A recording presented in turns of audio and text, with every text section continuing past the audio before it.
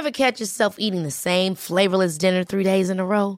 Dreaming of something better? Well, HelloFresh is your guilt-free dream come true, baby. It's me, Keke Palmer. Let's wake up those taste buds with hot, juicy pecan-crusted chicken or garlic butter shrimp scampi. Hello Fresh. Stop dreaming of all the delicious possibilities and dig in at HelloFresh.com. Let's get this dinner party started. Hey, it's Ryan Reynolds, and I'm here with Keith, co-star of my upcoming film, If, only in theaters May 17th. Do you want to tell people the big news?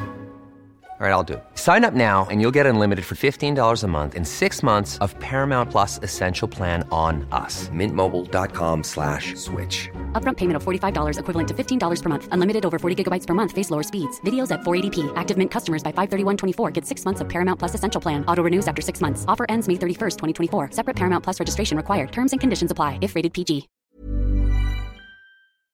Yeah, man. I mean, if we can pull that off, we'd be set like a jumbo jet, because people still say that, right? No, they don't.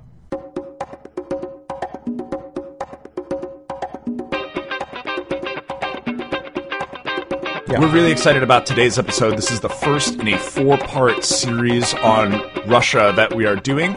And today we're going to be talking about Russia today from a holistic perspective.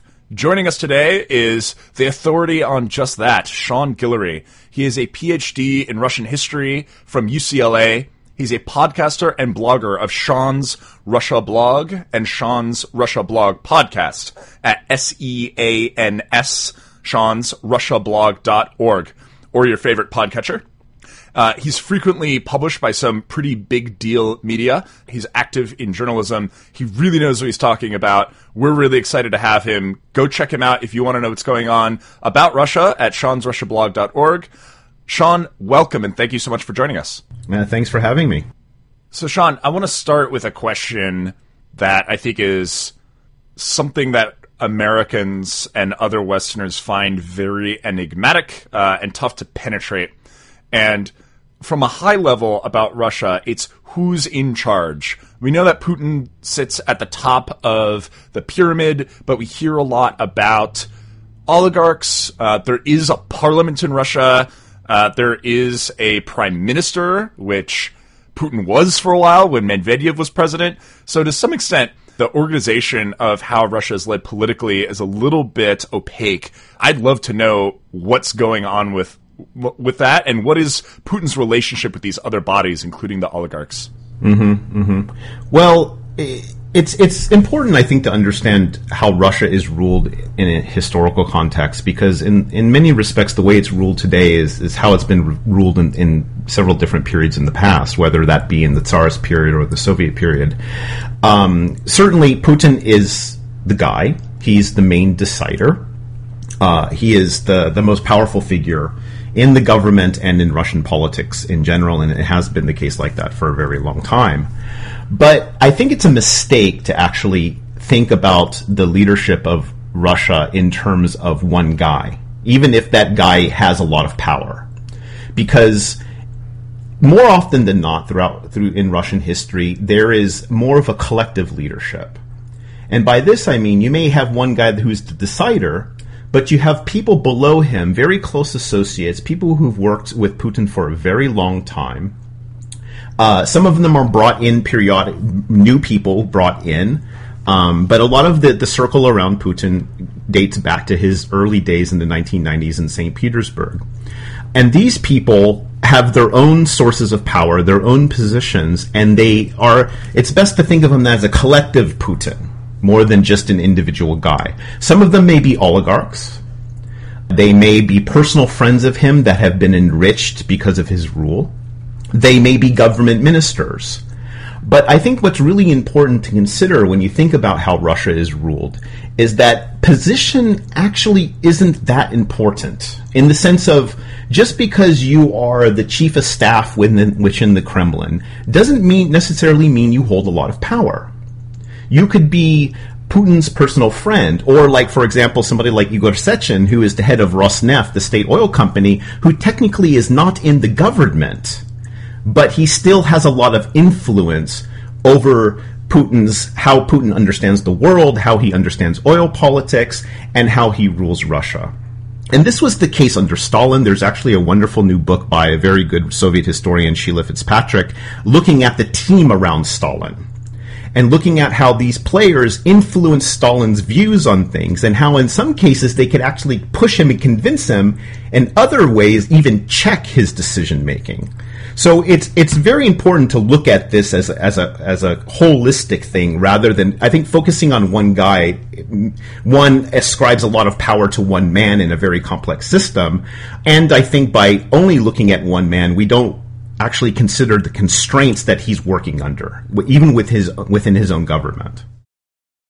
So after the fall of the Soviet Union, obviously the economy kind of went into a tailspin.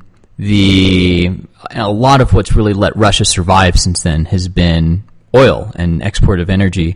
And Putin was able to, as far as I understand it, construct some sort of system basically around himself. I mean, a lot of commentators in the West will talk about crony capitalism or a mafia state, and I think this is all sensational to a degree, but as I understand it, he is somewhat of a linchpin right now in the system, if you want to describe the system being the economy, the political system, or the political economy, both really being one and the same thing. So understanding that there are more than one player, or that there's more than just Putin in Russia, how important is he today? And if he were to disappear tomorrow, I mean, what would some of the consequences be?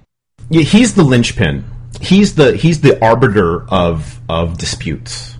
He's the guy, if you have two major big players who have a dispute politically, economically, he's the one who decides who gets what and how that dispute is settled. This is how elite politics has worked in Russia for a very long time.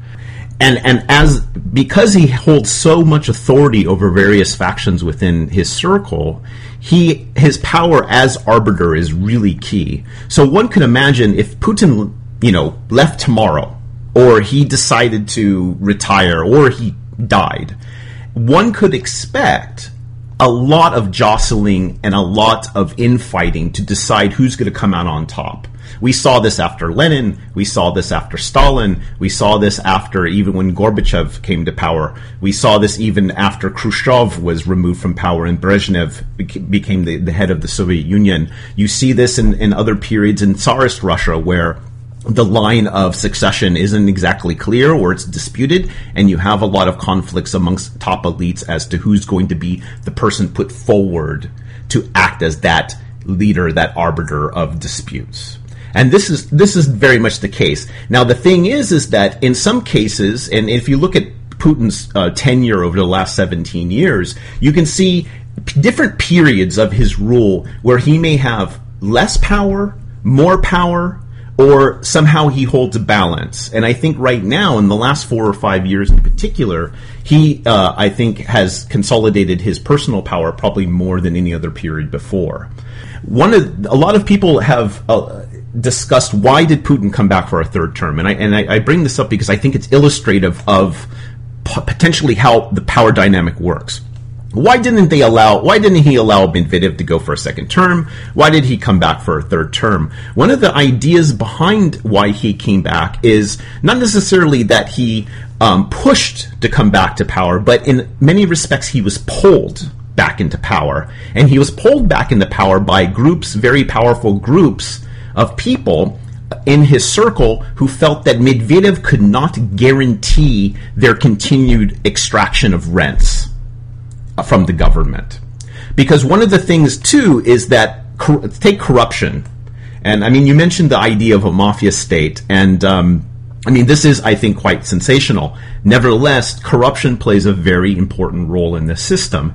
But corruption functions as both a way to maintain elite loyalty, but it is also a way to discipline the elite at the same time.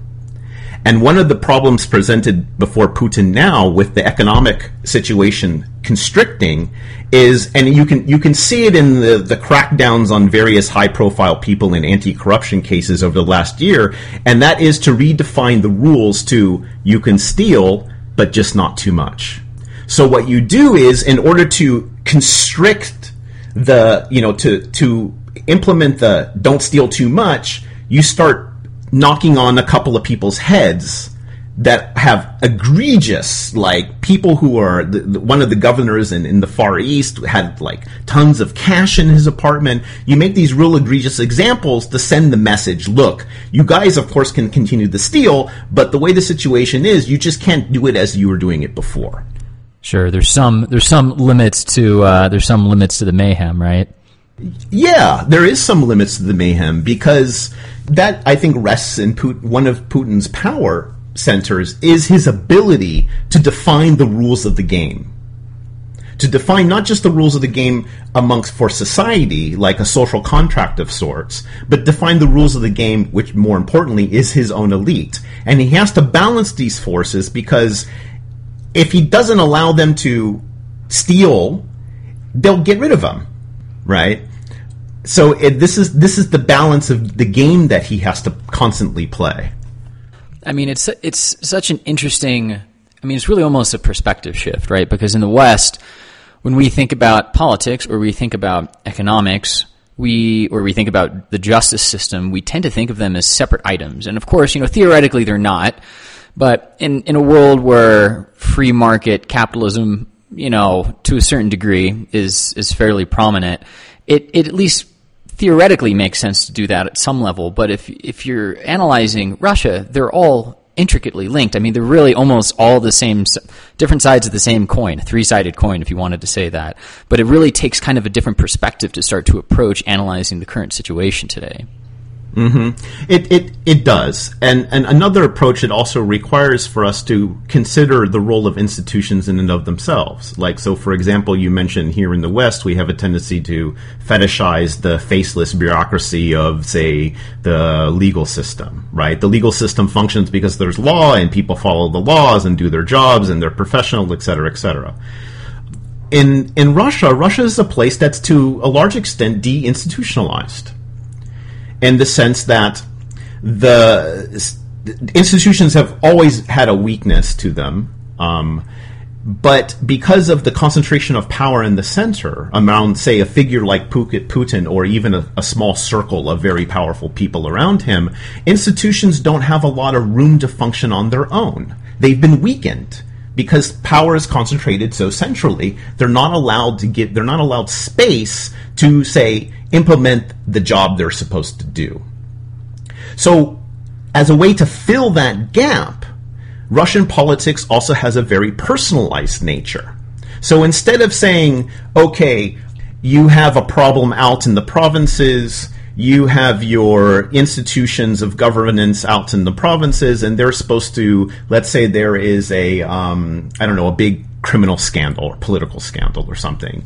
Well, one would expect, okay, if you have a scandal, you have police who find evidence, they put the guy on trial, et cetera, et cetera. The problem is that because of the personalization of politics, that guy either controls or has people around him that controls all those mechanisms of local power. So this presents a problem to the center. So this presents a problem for Putin saying, okay, I need to get rid of this guy because he's an embarrassment, he's not loyal, whatever the reasons is.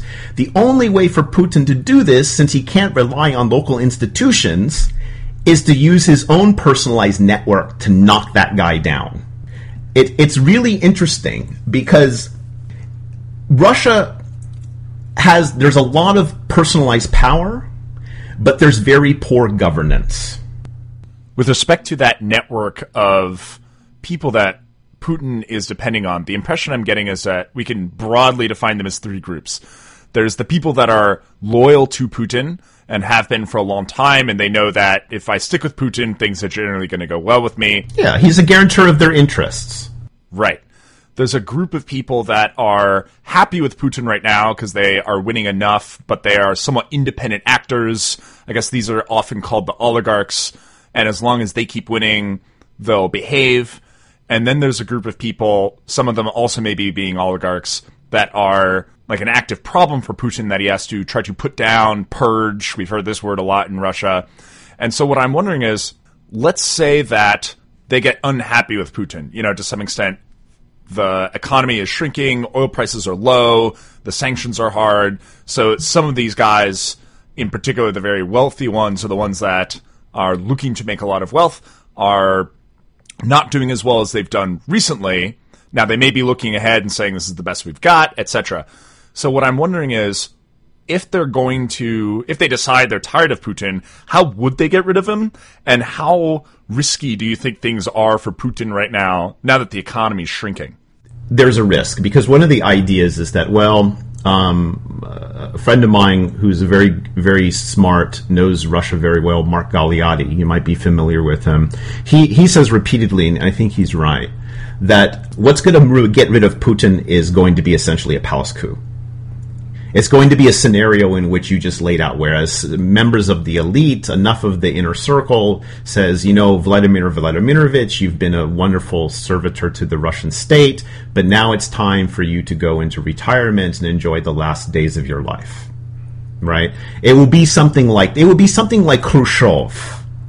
Because to do otherwise, like to repeat the scenario of 1991, where you have a conservative coup against Gorbachev, where you actually use military, it creates a scenario in which things can get out of control, which is exactly what happened. You had a scenario in which you had an elite coup that failed, and it mobilized masses of people to basically destroy the entire system. So I think amongst this elite that has has a living memory of the collapse of the Soviet Union, any change of power, I think, is going to be a much more negotiated outcome than something like we saw, say, even a violent palace coup or some sort of orchestrated mass uprising or revolution. Because these people are very conservative and they're very conscious.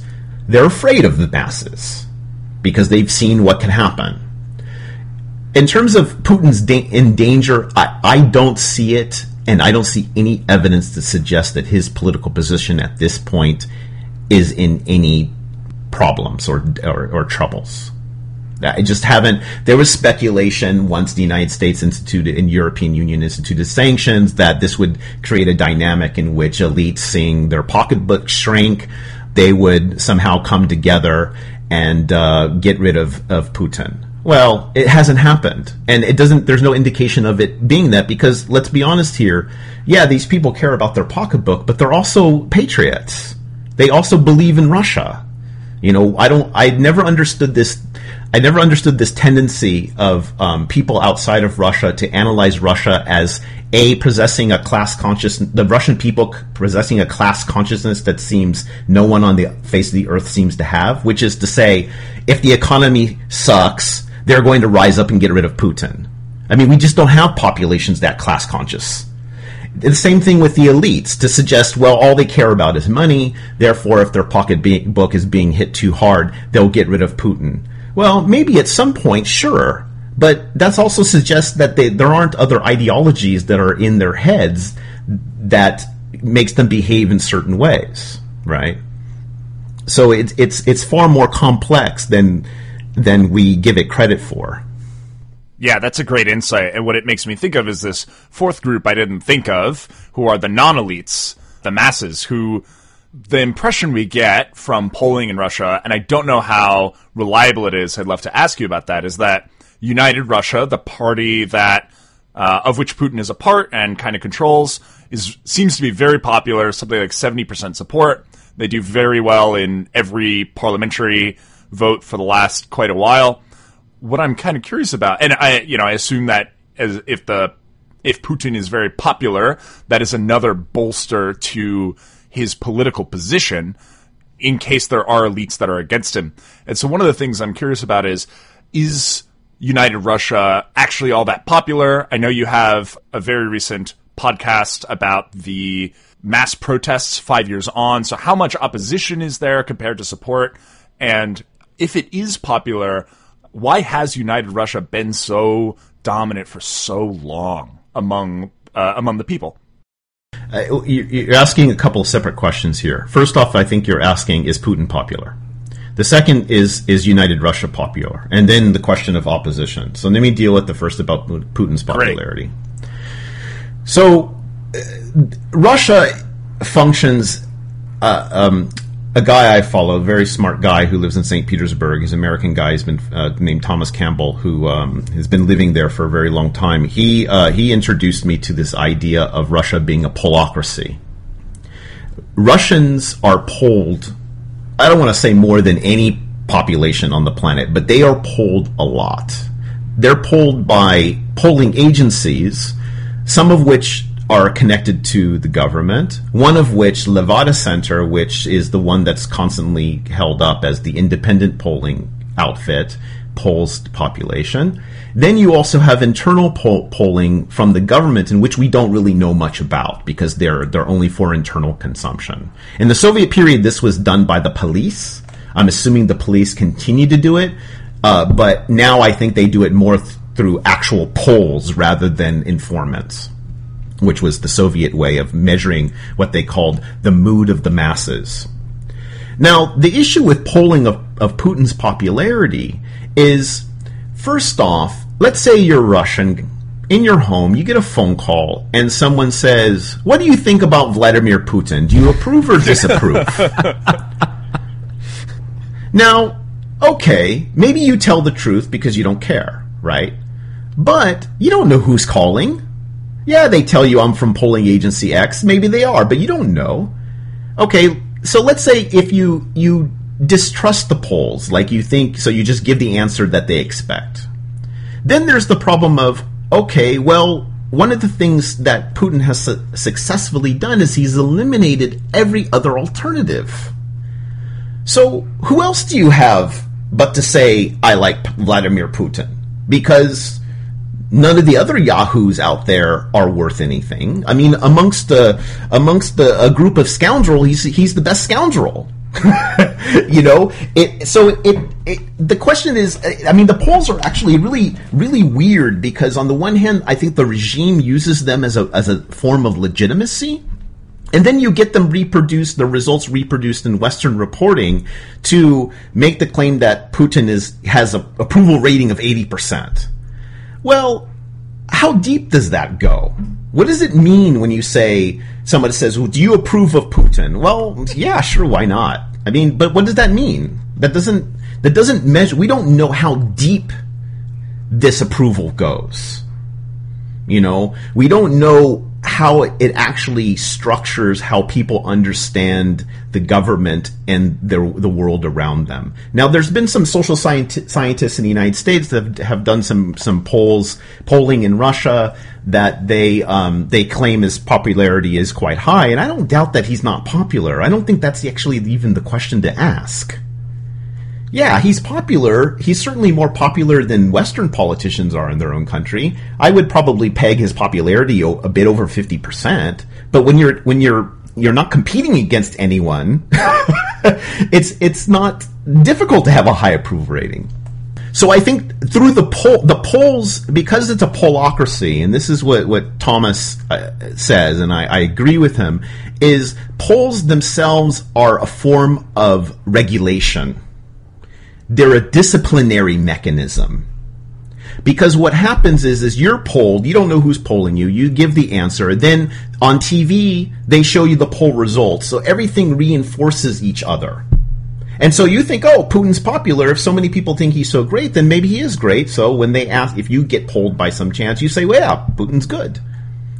Right? So I think it's more interesting, at least, to consider how polls function politically rather than what they actually measure. United Russia. Well, United Russia, the big question for that is, are they actually a political party? What are they?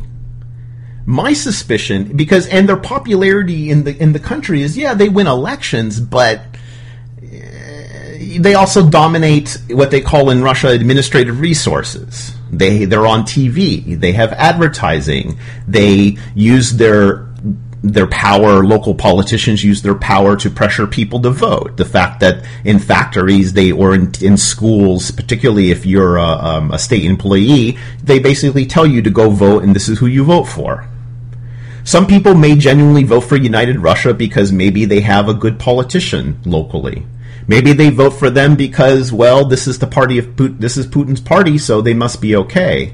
But if you look at the actual measures of how people feel about United Russia and the parliament and the government in general, they're actually quite low, which creates this weird contradiction, because on the one hand, I'm saying you have high polls for Putin and we should take these with a grain of salt, but then we have these lower polls for the government and the ruling party, United Russia. Now, should we believe them? Are people now telling the truth? Maybe they are. It's hard to say. But the thing is that parliament in Russia, it functions a few ways. First, it functions as a legitimizing factor. It's to say, we have elections, we have a democracy, we have a parliamentary system. The parliament, however, doesn't really have that much power, because in 1993, when Yeltsin blew up the White House with tanks, something that Western governments all supported, the next thing was voting for a referendum that made Russia into a super presidency. Now, the Western governments seemed to be okay with that when Yeltsin did it, but that set the stage for Putin's institutional power as president. So parliament is pretty much kind of neutered in a way. Another thing it serves as, though, I think it serves as a way to try out certain feelers for policy and for laws. You get, every once in a while you'll read some news story about how parliamentarian X is introducing some crazy law about homosexuality. And the media reacts, and there's reactions, and then sometimes you'll never hear about this law again. Sometimes it will go forward, like the law that basically criminalized homosexual propaganda. I think it's there to kind of inject things, to float ideas. Also, what the parliament is, and United Russia is it is a mechanism for corruption. So, if you're a parliamentarian from province, from Omsk, let's say, there are local businessmen and local businesses that are looking for state contracts. So what you do, kind of not so different than the American system, but there I think it's far more transparent, ironically. And that is they give money to the local United Russia office, and then all of a sudden they get handed down state contracts. So it's a mechanism for influence for the smaller players in society to exercise influence and get benefits from that influence.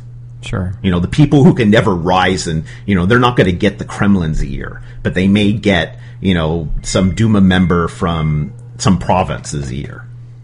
Exactly. So some sort of mechanism exists to at least get someone's attention. It's just maybe not as transparent or straightforward as it is in the West, right? Yeah, I think there was an article, one of the Russian press did a really interesting article several months ago before the parliamentary elections, looking at where did the donations to United Russia come from? Now, they get money from the state as a political party, like all the political parties do that are registered. But they also got a bunch of donations, and the donations came from local businesses and things like this. And it's clear. And sometimes they overlap. Sometimes the local businessman is also the party head of United Russia in the localities, right? So there is this mechanism for corruption going on. So I definitely think that we want to also get into some recent actions that Russia's been taking sort of on the international stage. In my mind, it's difficult to really understand what's going on unless you understand sort of at a larger scale the nature of the Russian economy. So, for example, we talk about how Putin became this linchpin at the end of, or when the Soviet Union fell. You mentioned some about how the elite's abilities to continue generating and taking in rents is really critical to the system right now.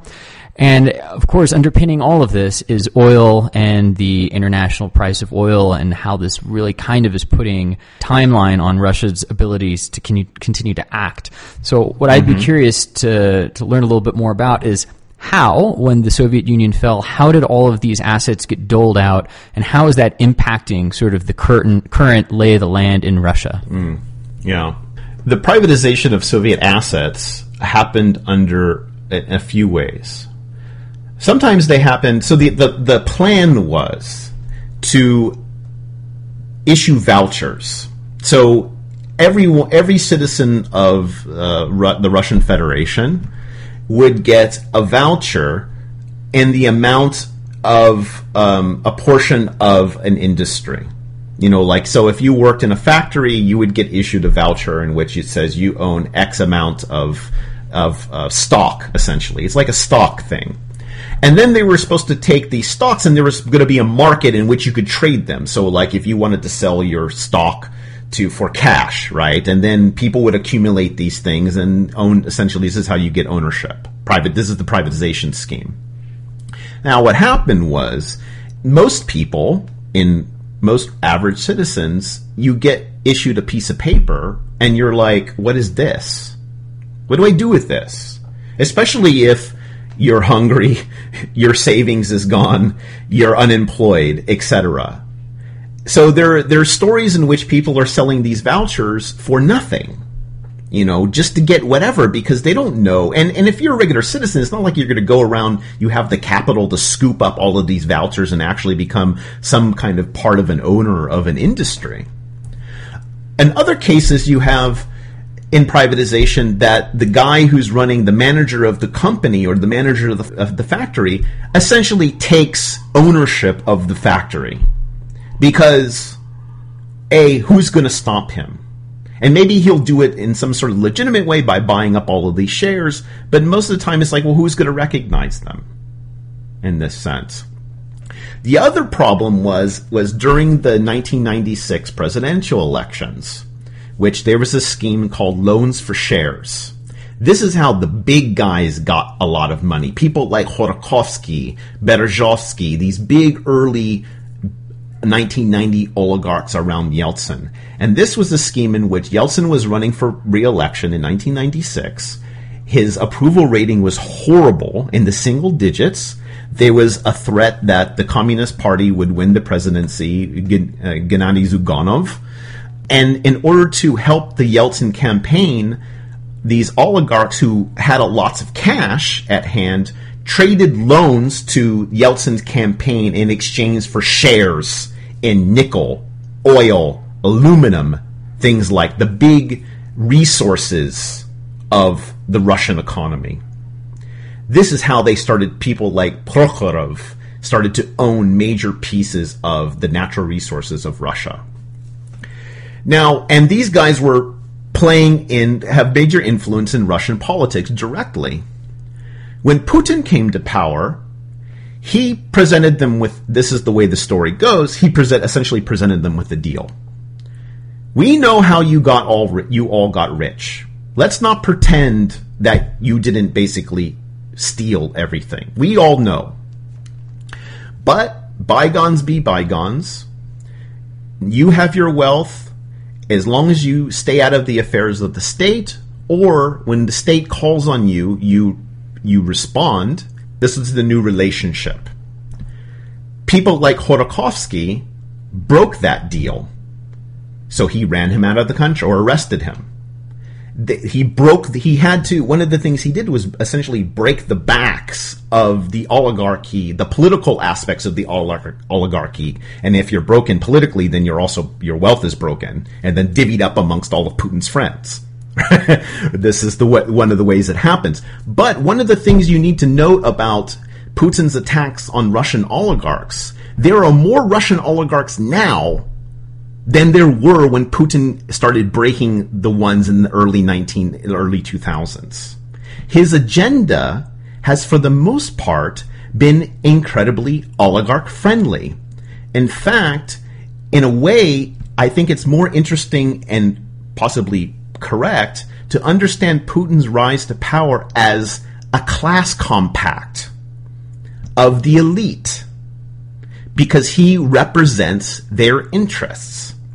Now, with the economy shrinking, I already mentioned this need to steal but not too much.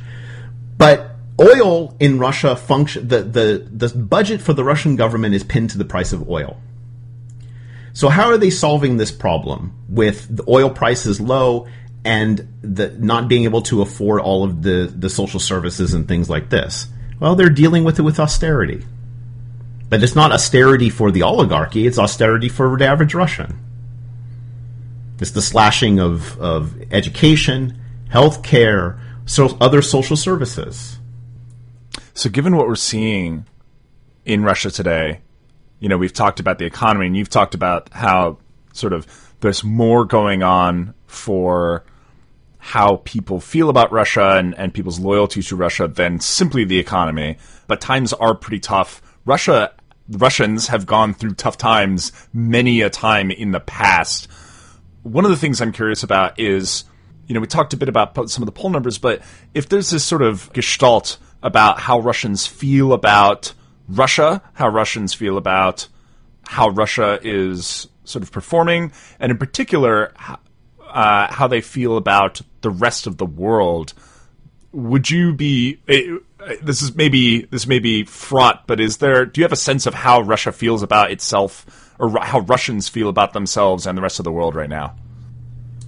My impression that things are quite mixed, in the sense of, on the one hand, they may feel a certain pride and even patriotism for Crimea, Russia returning as a player in global politics, the role of Russia in Syria, for example, or the fact that Russia must be at the table for solving Eastern Ukraine or things like this. There might be and this is not too unfamiliar to have a feeling of pride for your country being powerful.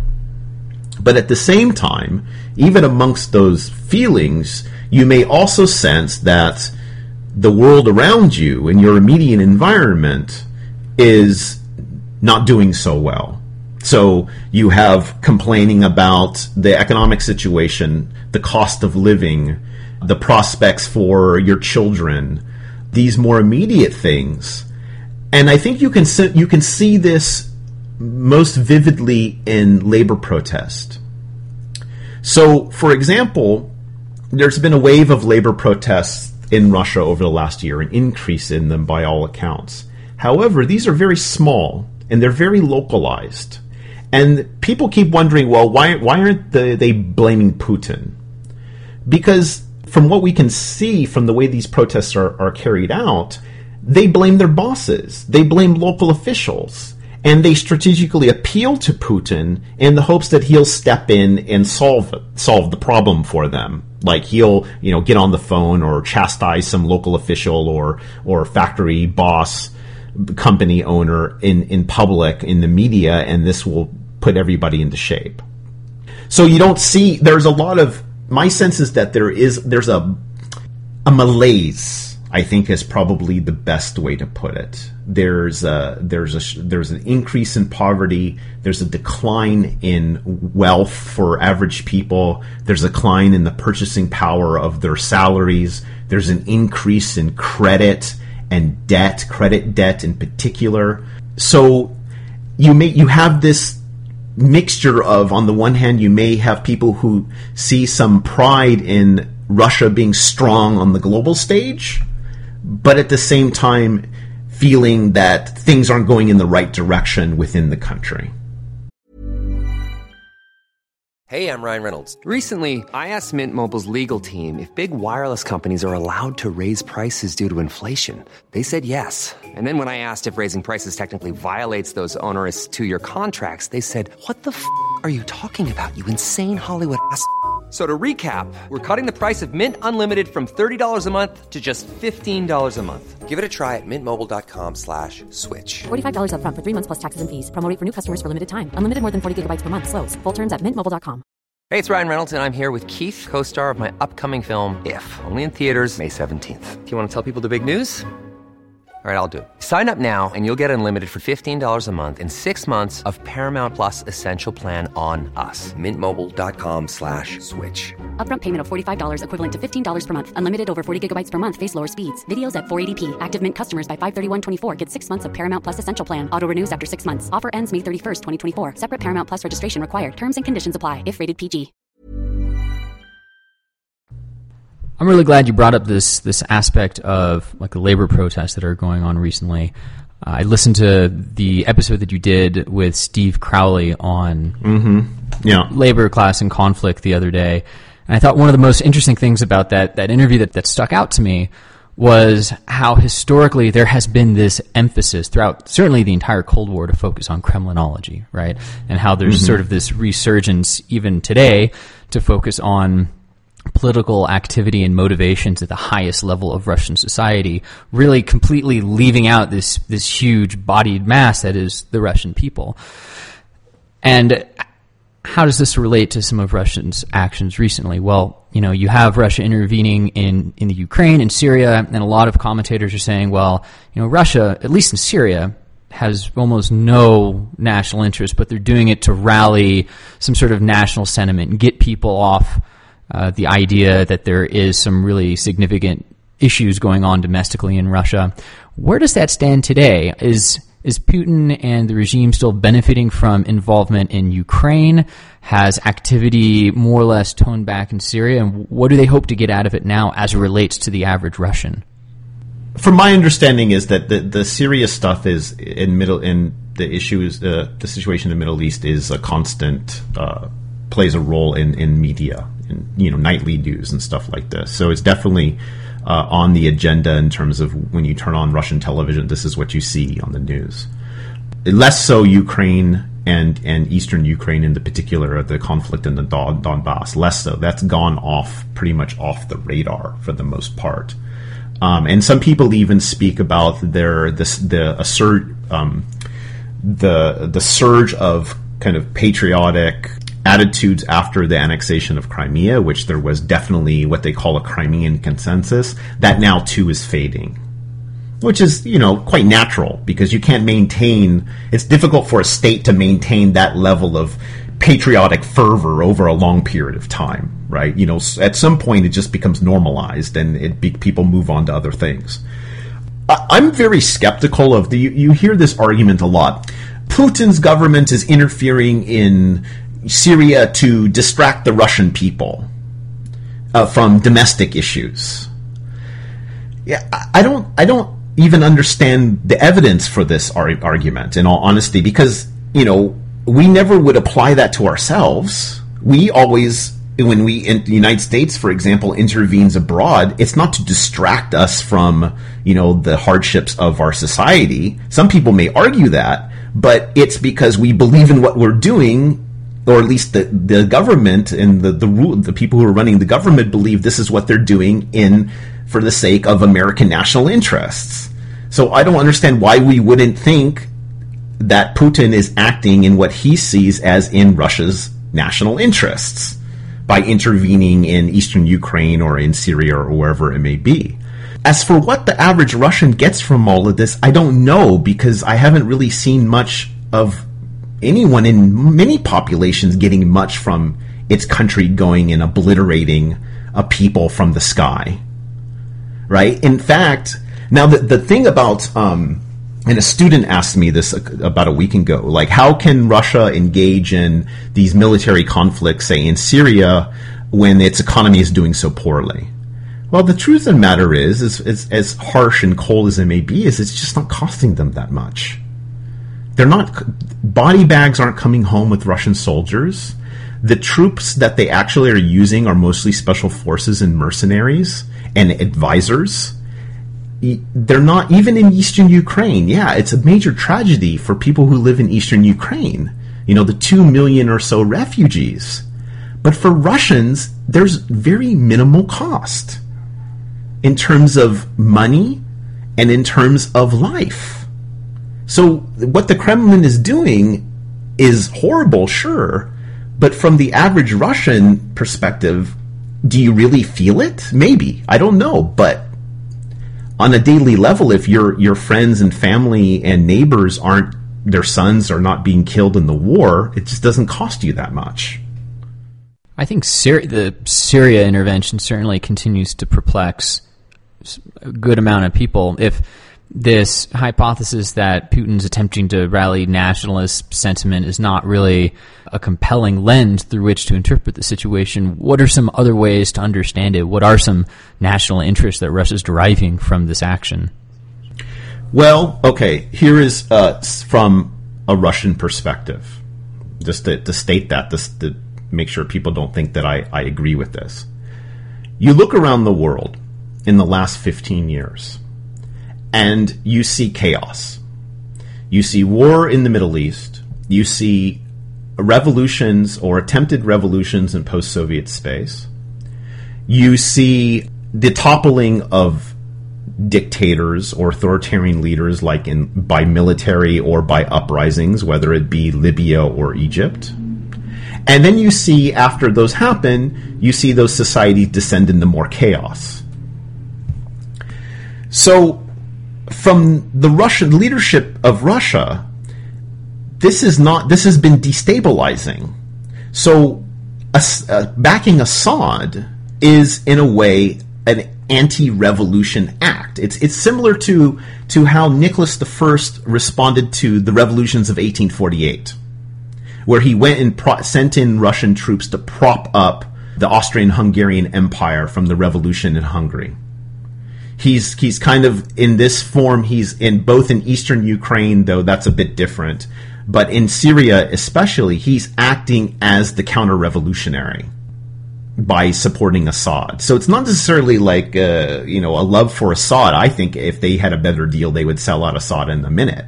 But it does act as a way to put an end to either Western supported regime change or attempts within authoritarian states to undercut the sovereignty or the sovereign elected or sovereign ruler. I mean, this is their problem with what happened in Ukraine. It's not necessarily a love for Yanukovych. It's you have deposed through violence the legitimate, democratically elected president of Ukraine. And this is and they're responding to it in the sense of, because Ukraine is a very touchy issue for them, they also don't want to see what you had, a contagion effect, as you saw first with the Arab Spring, where revolutions ignited throughout the region. They're certainly, I think, concerned about, say, if revolutions are igniting in Ukraine or revolutions are igniting in post-Soviet states, that this could have a contagion effect into Russia. And by destabilizing the Ukrainian government, it's actually, in a way, sending a message to the Russian public saying, see, this is what happens. You get chaos. And is that the primary objective for Russia in eastern Ukraine? I've heard people musing that because it's a very Russian and pro-Russian population, they might want to annex it. I've heard at least some reports that they're sending passports like they did in South Ossetia. Yeah. So what do you think is their sort of main objective? What does Putin call a win in eastern Ukraine, and is there a chance of him getting it? Because it looks a bit like a quagmire as well.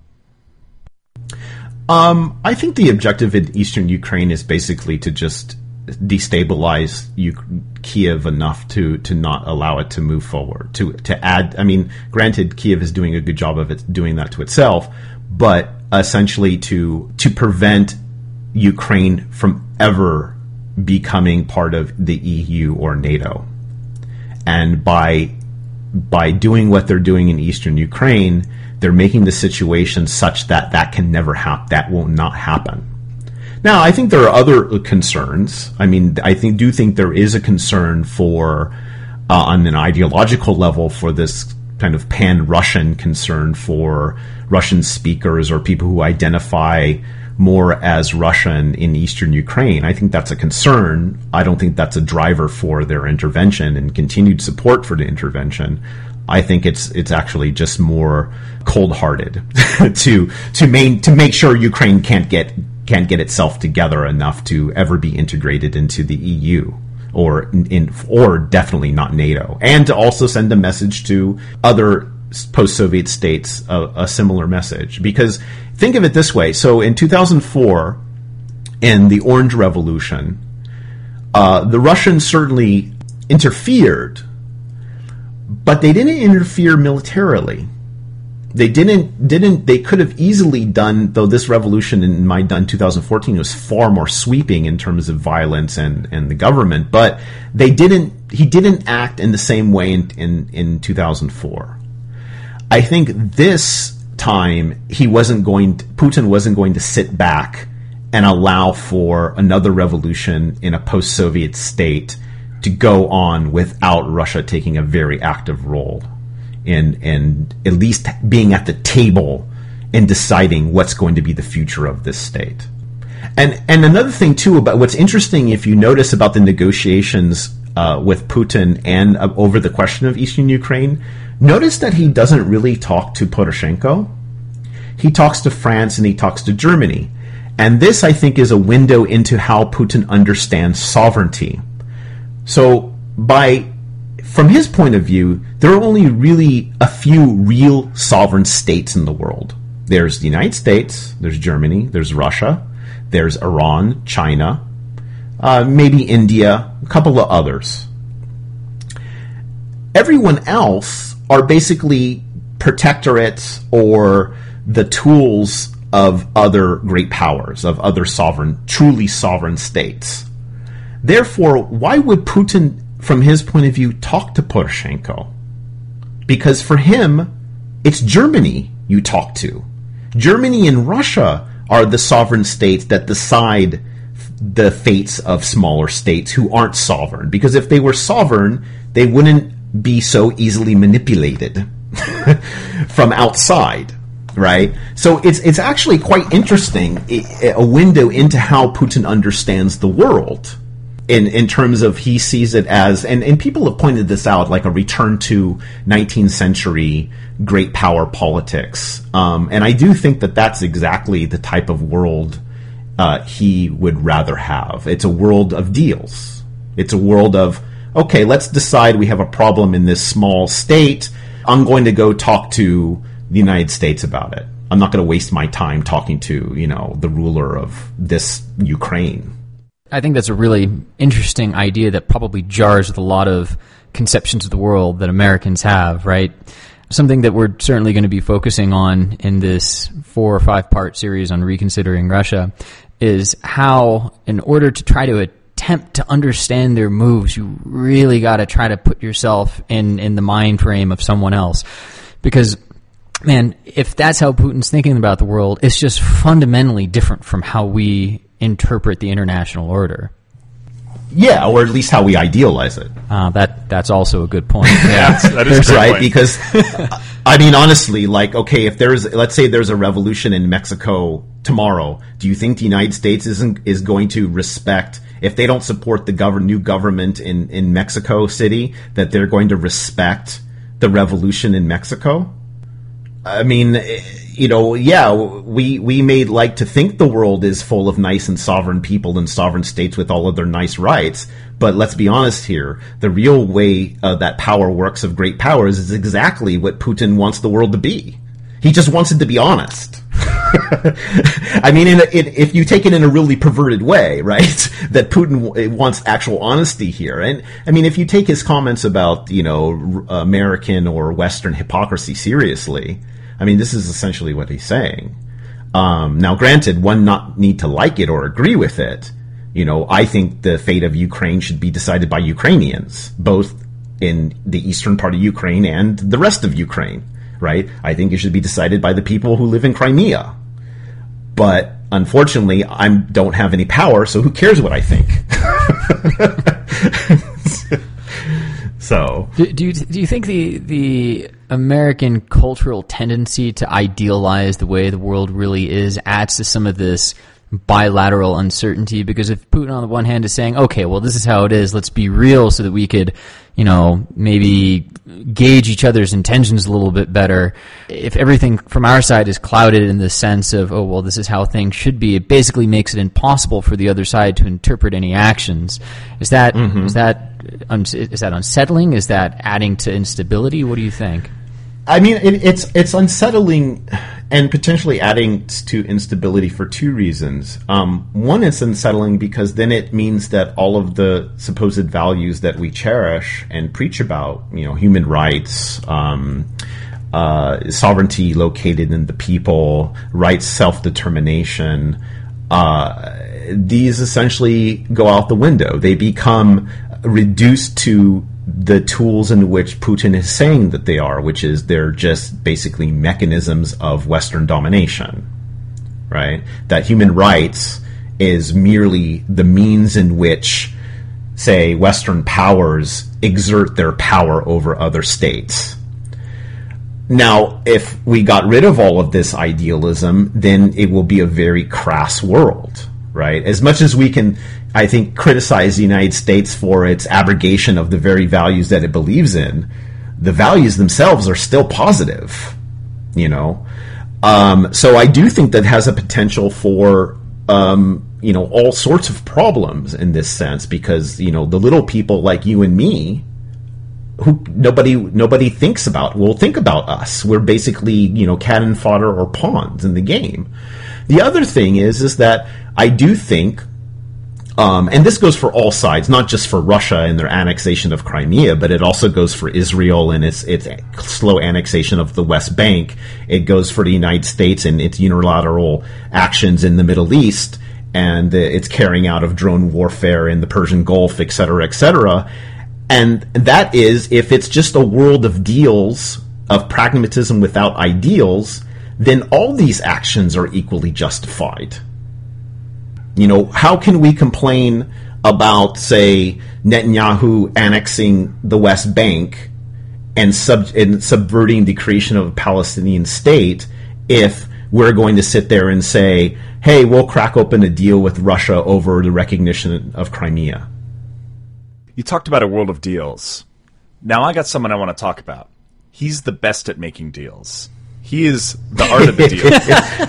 Nobody makes deals like he makes deals. And he's president. And yeah, what I want to this is probably the thing that is most on people's minds right now is Trump's relationship to Putin. And I think there's a little bit of history to talk about it, the run up to it. And so that'll be my first question. But of course, you know, there are cartoons about like Putin riding Trump or puppeting Trump, stuff like that. Uh-huh. So we'll want to ask in a minute, you know, how much is that actually true? But possibly the most pressing question on people's minds is, you know, to what extent do you think Russia was involved in the United States election? You know, did it have a big impact? And what was Putin's goal, or what does Putin hope for out of a relationship with Trump instead of Clinton? For the Russian intervention in the American election, yeah, they intervened. I mean, you know, the question I have is, okay, they intervened, but was it effective? Now, some people will argue that it was, because some of the votes in some of the states were so small, such small margins, that anything could have swayed people on this. I personally do not think that the Russian machinations in the American election mattered. I think it actually has become more of a convenient way to excuse the failures of others more than anything. It's what I call, it's not what I call, but it's a form of psychological displacement, in the sense of you have problems with the self, but it's much easier to deal with them if you put those problems onto another. It's much easier to reckon or come to terms with the fact that this, to be frank, con artist became president if you recognize that he's the result of machinations from abroad rather than someone who emerged from within ourselves. And this is, I think, very dangerous politically, because if you use the Russian other as the source of your evil, you never really contend with the problems that allowed for, say, a man like this and what he represents to emerge in the first place. So yeah, I do. And what was Putin's goal in terms of? They interfered with their hapless Russia Today television station that nobody watches, or at least nobody has presented any evidence to me that anyone watches on any great level, to actually influence, say, the American electorate more than, I don't know, CNN. I think what the Russians were trying to do, though, is to essentially show that the American process is a sham, is to delegitimize the democratic process. Now, unfortunately, Putin didn't really need a lot of help to do that. He didn't have to do much to do that. That's, again, being done by the American political system. So to focus, to inflate Russia's role or Putin's goal in all this is, again, what I would call this form of psychological displacement. Yeah, I fully admit he tried to influence, but he's the least of our problems in this sense. So now that Trump is president, it does seem like Putin is pretty happy about it. What do you think Putin hopes to get out of a relationship with Donald Trump? I mean, they seem to be on better terms than Putin and other presidents of the past have been on, which may be putting it lightly. I don't know how much their friendship is overplayed, etc. But, now that Trump is president, we've got a deal maker at hand. There's all these things there's a big Russian wish list, I'm sure, which is recognition of Crimea, possibly U.S. pulling out of Syria, and letting it fall under the Russian sphere, possibly lifting of sanctions, stuff like that.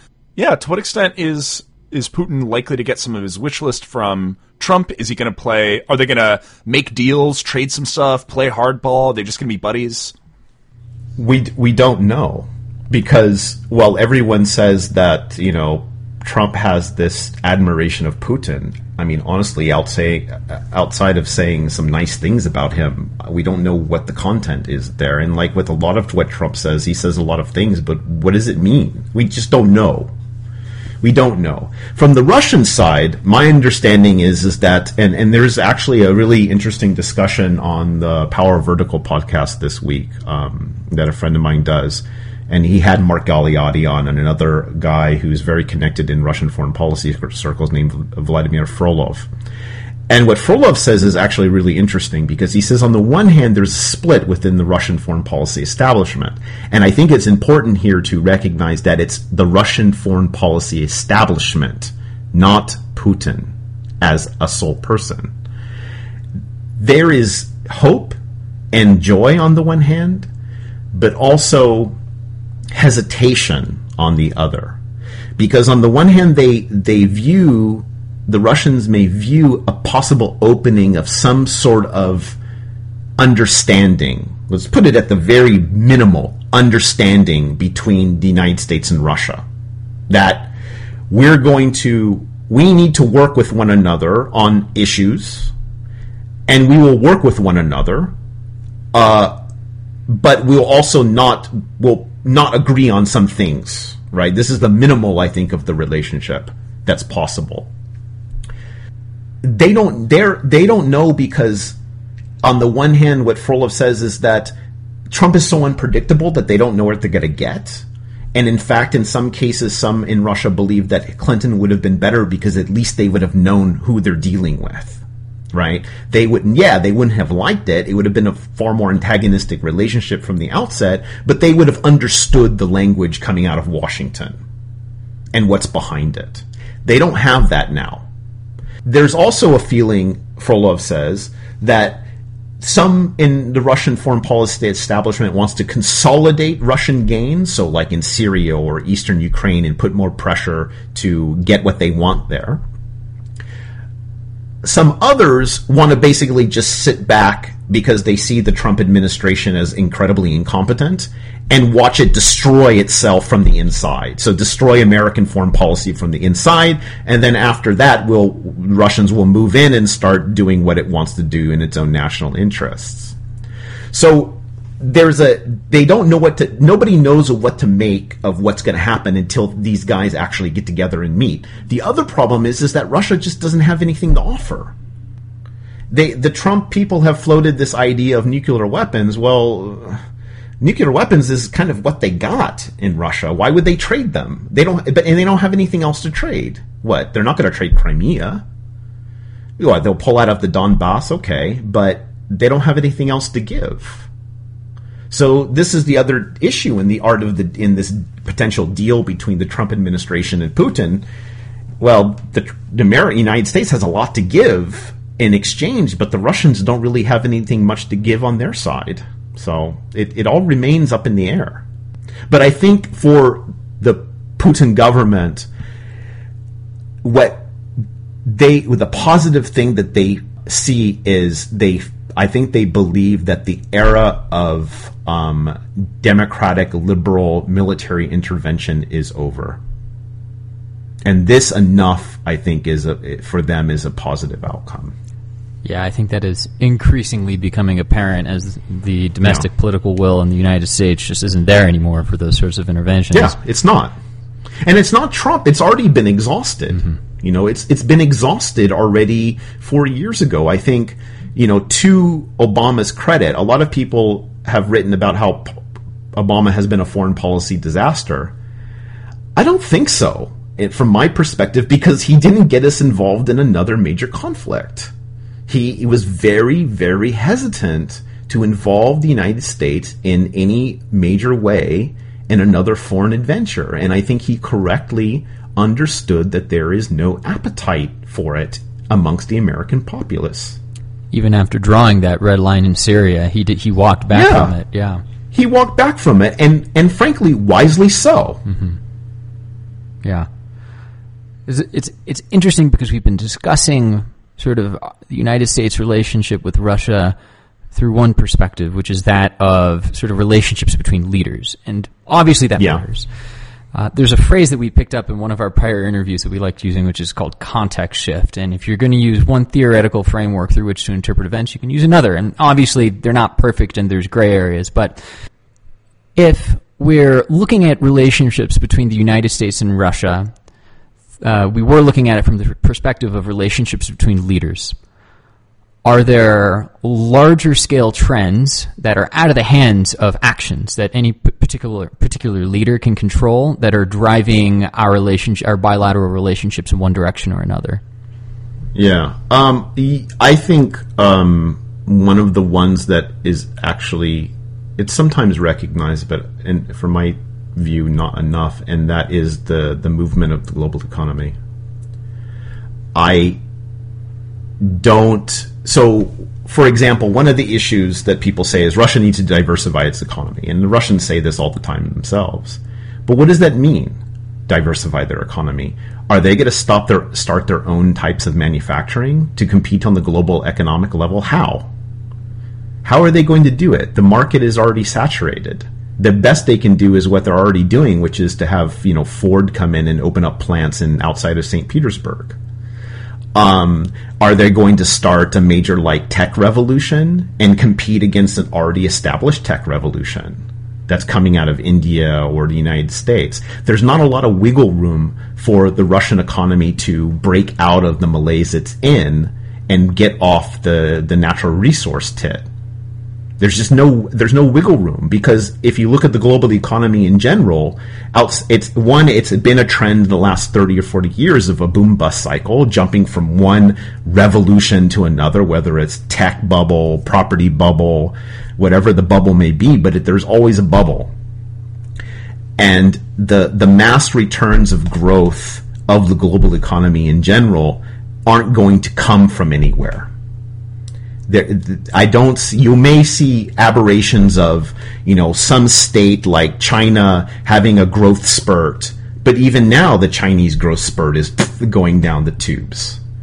So what is going to be the thing that's going to rescue the global capitalist system from itself? And you already see the beginnings of a political reaction to that in the form of right-wing populism, whether it's in Europe or the United States, or for that fact, even in Russia, where globalization, the tensions created by globalizations, the tensions created by neoliberalism, are now seeing manifest in a political reaction that's unfortunately mostly on the right, but it's coming on the left as well. And the guardians of the liberal democratic capitalist order don't seem to have any solutions. So looking to the economy slowing globally, obviously in Russia, as you said, it doesn't have a lot of wiggle room. It's attached to a large extent to its commodities, which are taking a ton of pressure from the United States, particularly due to fracking, the Bakken oil. Oil sands will do the same thing. OPEC can't seem to agree on a limit Under Trump, it's likely there's going to be more offshore drilling, etc. So I wouldn't predict that oil prices are going to save Russia anytime soon. If we're looking at the long-term trend, it seems like their economic outlook is not great. Their demographic outlook also does not seem great. Russia's economy is shrinking. People aren't getting married or having kids. And so what do things look like long-term for Russia, given all this?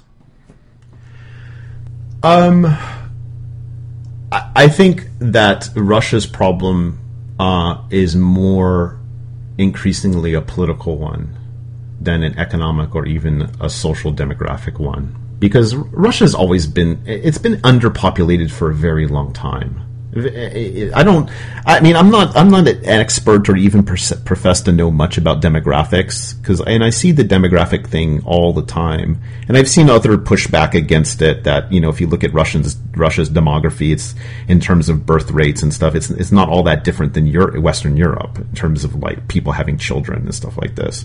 But Russia is a very large landmass that is underpopulated, particularly in the Far East.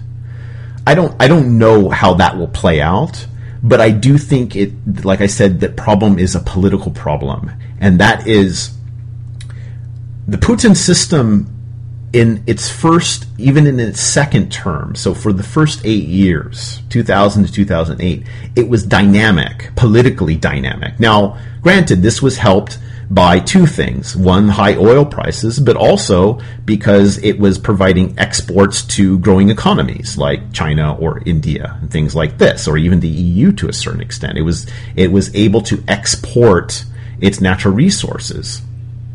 But it seemed politically dynamic. Now, the political agenda of the Putin government, nobody knows what it is. I don't even think they know what it is, because it's becoming increasingly ossified. And I don't see how politically they're going to be able to break out of it to inject new blood and new ideas into the system. And I think that this is going to be one of the main dilemmas next year for the presidential elections. So the question is, Putin has been very adept at transforming himself. He transformed himself in 2012. He transformed himself in 2008.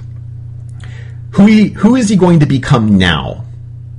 And can he become enough of a different type of leader to inject some kind of dynamism into the Russian political scene? To move it in a different direction, to at least and I'm not talking about democracy or anything. Forget about democracy and all this stuff. I mean the ruling elite of the country to invigorate the political scene, to get new approaches to how to run that place. I don't see where it's going to come from. I have sort of one question that is not necessarily directly related to the conversation that we just came to, but it's referencing a book review that you wrote. And it was kind of a sentence that stuck out to me, or actually two sentences that stuck out to me. You wrote that, and this is a review for Mr. Putin, the Operative in Kremlin. Very good book. I definitely added it to my Amazon queue after reading the review.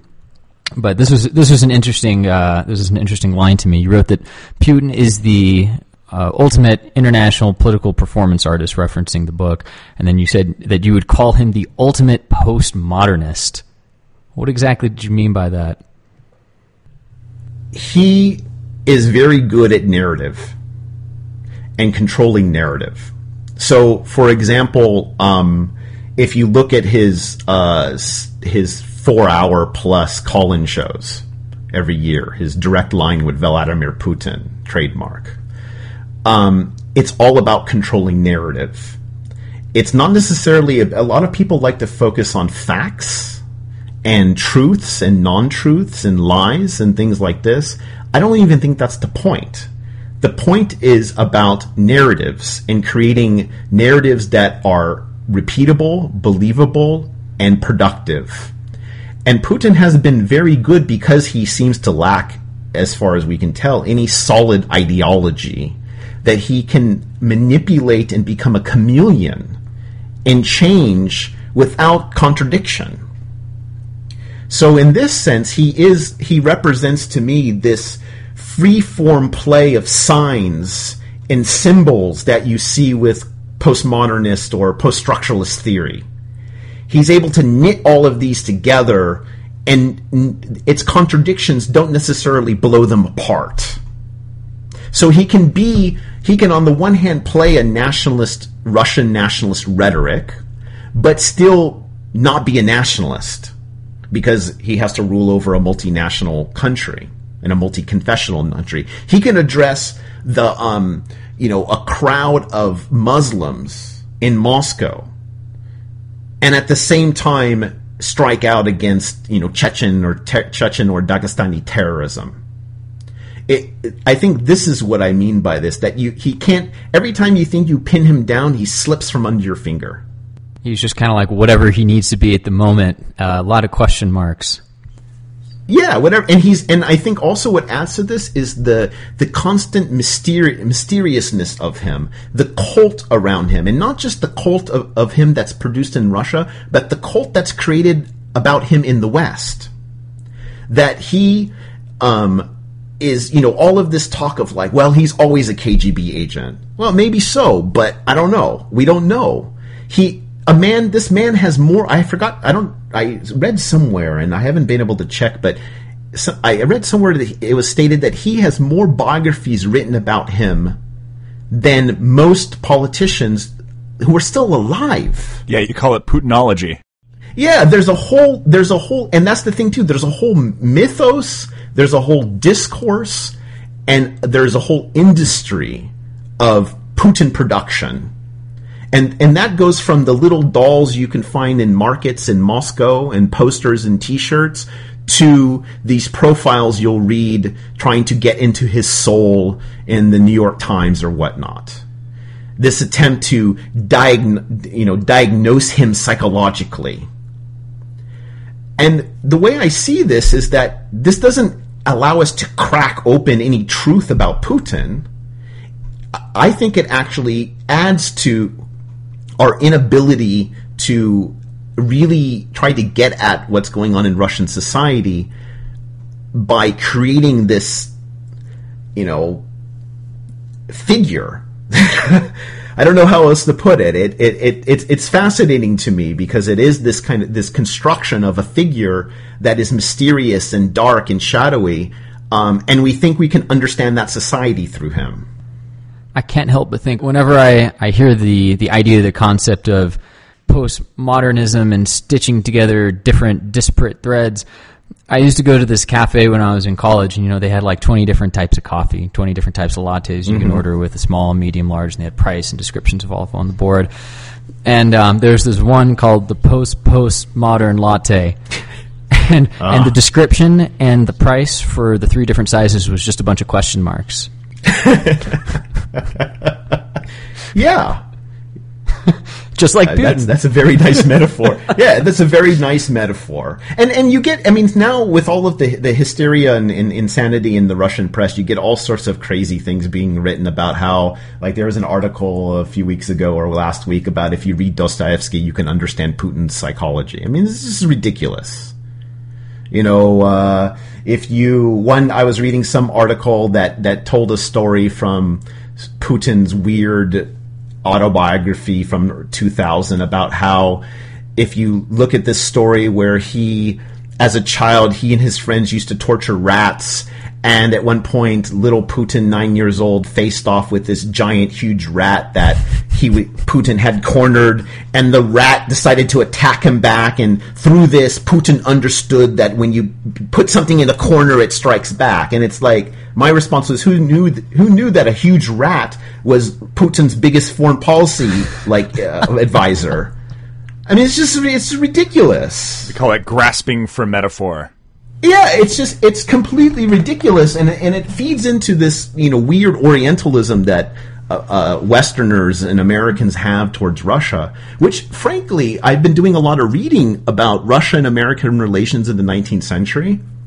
And what's fascinating is that Russophobia did not exist in the United States in the 19th century. It started to develop in after the 1880s, but before, there was no Russophobia. The relations between the United States and Russia were actually really friendly. So much so that Russia was the only great power to support the North in the American Civil War. It's a really fascinating history that nobody ever talks about. And, we only think of our relationship with Russia in the Soviet Union and after the Soviet Union. But that prehistory, from the American Revolution to, 1917, is pretty much forgotten. I now want to have like a whole nother show on how Russian-American bilateral relations shifted from the Revolutionary War to the late 19th century, but that'll obviously take more than a couple of minutes. Yeah. Well, Sean, anything else you want to share with our listeners? Anything that's on your mind before we sign off here? When you look at a place like Russia, or you look at Russia and its history, to deal with it in proportion. And you have to not allow it to fill both your fears and your desires. In the sense of, going back to this comment about American-Russian relations in the 19th century, there's been a long tradition within the United States of wanting to free Russia. This is from a very excellent book by David Forlingzon called The American Mission in the Evil Empire. It was published about 10 years ago. And Forlingzon charts the history of American intellectuals and others, politicians, wanting to see what one American called a United States of Russia. That we want Russia to be like us. And it plays a very interesting role in the American imagination. And then when it doesn't appear like us, when the hopes of it becoming like us fades, then it takes on a position of darkness and evil that is just as exaggerated and idealistic as the idea that Russia should be just like us. And I think that we have to somehow try to deal with that place for what it is and not for what we want it to be. Awesome. What a great way to close. I've learned a bunch. I'm sure our listeners have. Sean, I'm so grateful that you joined us today. For everyone listening, you're welcome. Remember, if you want to learn more about Russia and all the wackiness that goes on there, learn more about its relationship with the rest of the world and the United States, Sean's Russia blog is the place to go. The New Yorker actually listens to it as a source. So I'm a big fan. It is Sean's, S-E-A-N-S, Sean's RussiaBlog.org, and you can get both his blog and his podcast. Sean, thank you so much for joining us. Thanks for having me. It was fun. Remember, dear listeners, about Russia and everything else, don't let the pundits do the thinking for you. Pause and reconsider. This is Eric signing off. This is Xander signing off. And this is Sean signing off. Cheers, guys.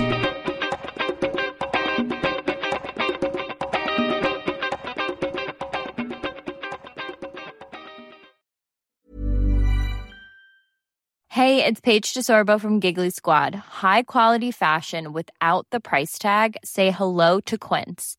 I'm snagging high-end essentials like cozy cashmere sweaters, sleek leather jackets, fine jewelry, and so much more. With Quince being 50 to 80% less than similar brands. And they partner with factories that prioritize safe, ethical, and responsible manufacturing. I love that. Luxury quality within reach. Go to quince.com/style to get free shipping and 365-day returns on your next order. Quince.com/style.